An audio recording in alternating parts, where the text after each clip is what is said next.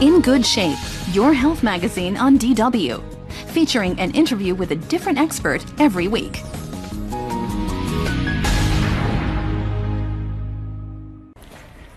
Hello, Dr. Padberg. Hi. Hello, hi. You're the chief consultant here in the Helios Clinic at the Emergency Services, and usually you drive around in this car. What kind of emergencies are you called to? Well, we go to every emergency which is critical for the people outside. This car is not only very fast, it's stuffed with medical technology. So, what you carry with you? Well, we have a lot of devices. We have oxygen here, for example.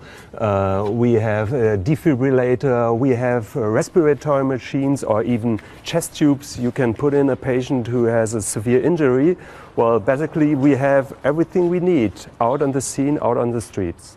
So not everybody's got instant access to this kind of car. Here we are in a resuscitation room in this major hospital. But if you find a patient who is outside the hospital and who's unconscious, what should you do?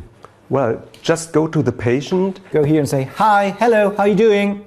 She's not responding. She's doing nothing. All right. So do it like this and see whether the chest rises or not and whether you hear and feel breathing sounds. If someone is unconscious and you see that there's no rising of the chest, and so the patient's not breathing. Oh, then you just have cardiac arrest. Okay.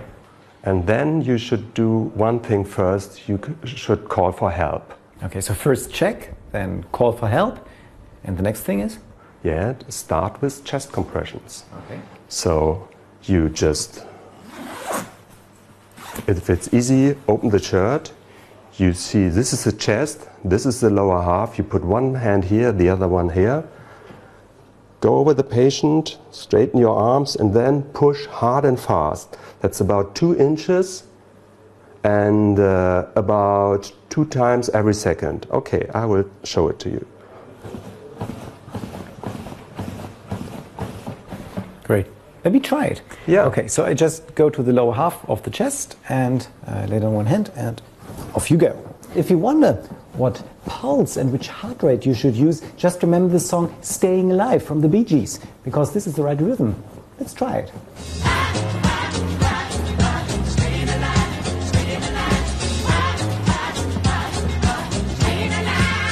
You doing okay?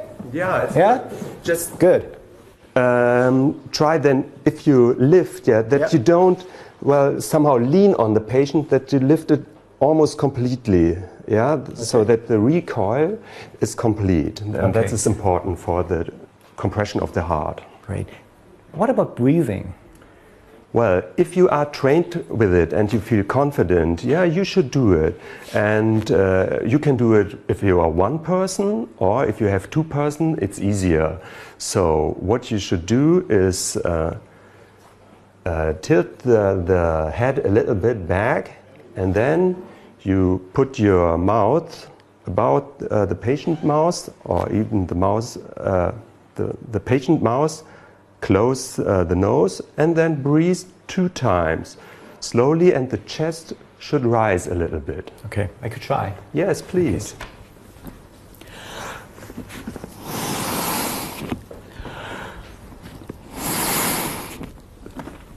And if we do it together, it's me pushing 30 times, and then it's your turn with breathing 2 times.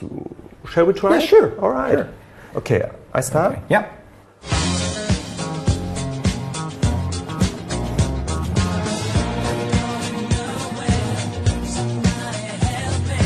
Twenty, 21, 22, 23, 24, 5, 6, 7, 8, 9, 10. And can you do anything wrong with the resuscitation? So is it No. dangerous? You can really save a life, and you can do nothing wrong. Okay.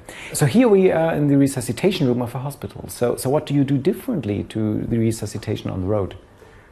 We have machines like this. This is a defibrillator. And this is what you know from all this hospital series and TV. You just take those pedals, get some gel on it, and then you go to the patient and shock him. That's it. Yeah. And is this the same machine you can find in all those airports or train stations or the big shopping malls? There are some of those machines hanging on the wall for the layman to use. Yes, they are the same machines, but they are automated. They are called automated external defibrillators. And if you know it's someone around, someone knows it, just get it to the patient and work with it, because early defibrillation can save life, and the earlier, the better. And can you do anything wrong with the automatic machines?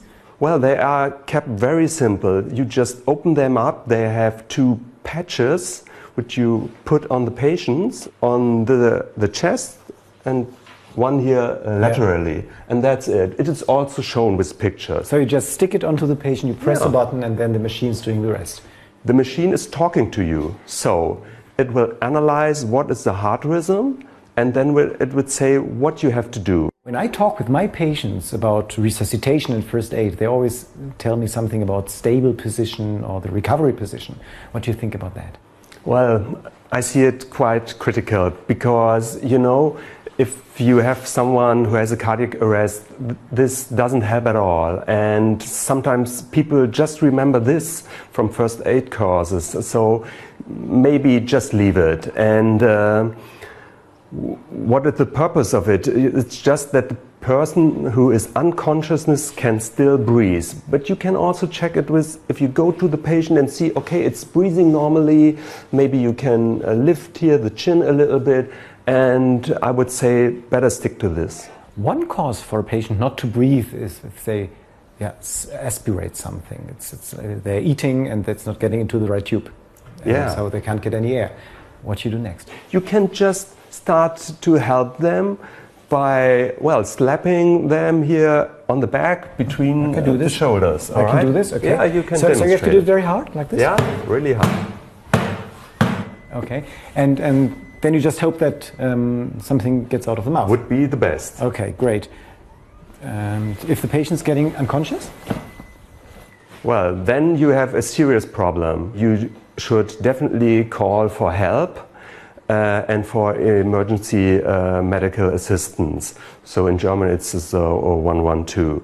And what you can do some performance is the Heimlich maneuver, and I can demonstrate it for you. Sure, yeah. Okay. So it's just you take your hands here on the belly and push 3 times very hard here to the top, just like this. And then you hope that the things which were there get out of it, and you can help it and maybe put it out of the mouth just like this. Okay. So talking about medical emergencies, what are the keywords you should use if you call for help? So what are the real medical, life-threatening emergencies? This is, for example, if he's unconscious, or if he has a very strong chest pain, if he has a serious injury, or if he has a stroke. Right, so a stroke is a real emergency. Yes, a stroke is definitely an emergency, and a stroke, well, it's something is not working. For example, the person cannot speak, the person cannot see something, or something is not working. The arm is not moving, or the leg is not moving. And this is an absolutely emergency, because the brain has no blood and it's somehow dying away. So this is definitely an emergency. And the bad thing is, it doesn't cause any pain. It's some sort of minus syndrome, and the relatives have to take care and call the ambulance. Thank you so much for inviting us today into this resuscitation room.